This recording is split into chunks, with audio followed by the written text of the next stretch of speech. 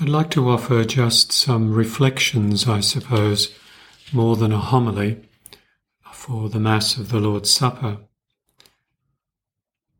What I'm going to say is a series of points or ideas that flow out or come from the scripture readings for the Mass of the Lord's Supper. But before I begin that, it's important for us to remember again the totally prepared and careful plan that God had for our salvation, that He put in place thousands upon thousands of years ago. There was nothing accidental about it. There was nothing decided on the day on which it happened. And there were careful signs given in the Old Testament to what Christ would fulfill Himself when He came. It was like God was spending centuries of instructing the human race so that they would be ready, if they chose to be, for the coming of the Christ. In the first reading at the Mass of the Lord's Supper, we read amongst the instructions for the first Passover meal that the lamb had to be an animal without blemish, a male 1 year old. Now that points to Christ, of course, because He was without blemish, especially the blemish of sin. He was sinless. And also His humanity was perfect, because it was united with His divine nature. I'm told by those who know these things that a sheep 1 year old is equivalent to about 18 human years. So it was to be an adult male who was the fitting sacrifice. And again, that is perfectly fulfilled in Christ, if not to the exact number of years, but to a male adult in the prime of his life. The blood of the lamb was sprinkled on the posts of the doors where the Jewish people lived in Egypt, and the blood of that lamb saved them from the death of their firstborn sons. And so the blood of Christ, the perfect sacrifice, saves us from the death of sin. Notice too that the Passover lamb had to be eaten. That is quite obvious, isn't it? Because it is a meal. But just as the sin that created the great chasm between God and humanity came about by eating the fruit of the tree of knowledge in the middle of the garden, so too the restoration of the covenant between God and mankind had to come also through the act of eating. So the Passover lamb was eaten, and so we too eat the sacred body of Christ.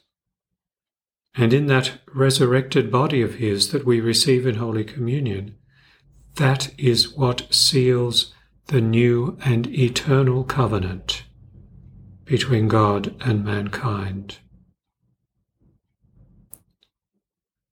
Reading on from the second reading, from verses 27 to 31, we hear St. Paul say, and I quote, "And so anyone who eats the bread or drinks the cup of the Lord unworthily will be behaving unworthily towards the body and blood of the Lord." First of all, let us take notice that this unworthy behaviour is towards the body and blood of the Lord, not towards a piece of bread. Holy Communion is Christ. It is not a symbol of Him, or a mere instrument that somehow He is outside of and uses so that He may come to us.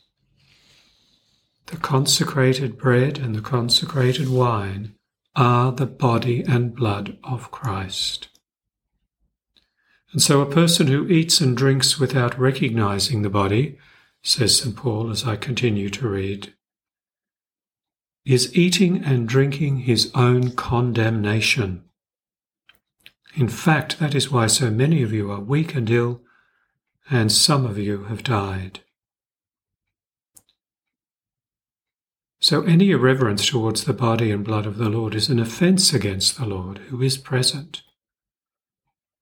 And note that this could be external irreverence, but it can be internal irreverence too, when a person receives our Lord in the state of mortal sin, without first going to confession.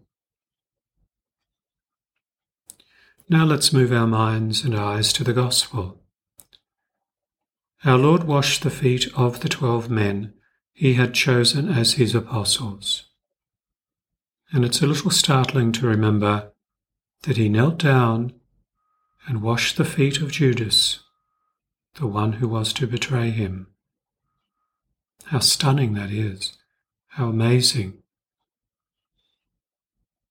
In the Old Testament, as Moses, under the directions of God, set up the Levitical priesthood for the worship at the temple and the sacrifices made there, he washed Aaron and his sons in preparation for their priestly service.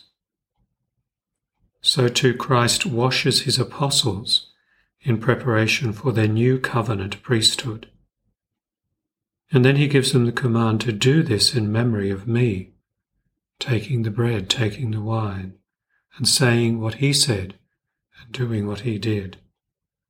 So this washing and the command that he gave them to perpetuate his actions in memory of him have always been understood as their ordination to the new priesthood of the new covenant, which he was to establish by the shedding of his blood the next day. The aspect of service and lowliness applies to all members of the Church, in light of Christ's command to all his followers to love one another as I have loved you. Let me conclude this short reflection by reading to you from a homily of St. Melito of Sardis, which is included in the Office of Readings, Matins, for this day. I quote, "Christ was led forth like a lamb. He was slaughtered like a sheep. He ransomed us from our servitude to the world, as he had ransomed Israel from the hand of Egypt. He freed us from our slavery to the devil, as he had freed Israel from the hand of Pharaoh. He sealed our souls with his own Spirit, and the members of our body with his own blood. He is the one who covered death with shame and cast the devil into mourning, as Moses cast Pharaoh into mourning. He is the one who smote sin and robbed iniquity of offspring, as Moses robbed the Egyptians of their offspring. He is the one who brought us out of slavery into freedom, out of darkness into light, out of death into life, out of tyranny into an eternal kingdom, who made us a new priesthood, a people chosen to be his own forever.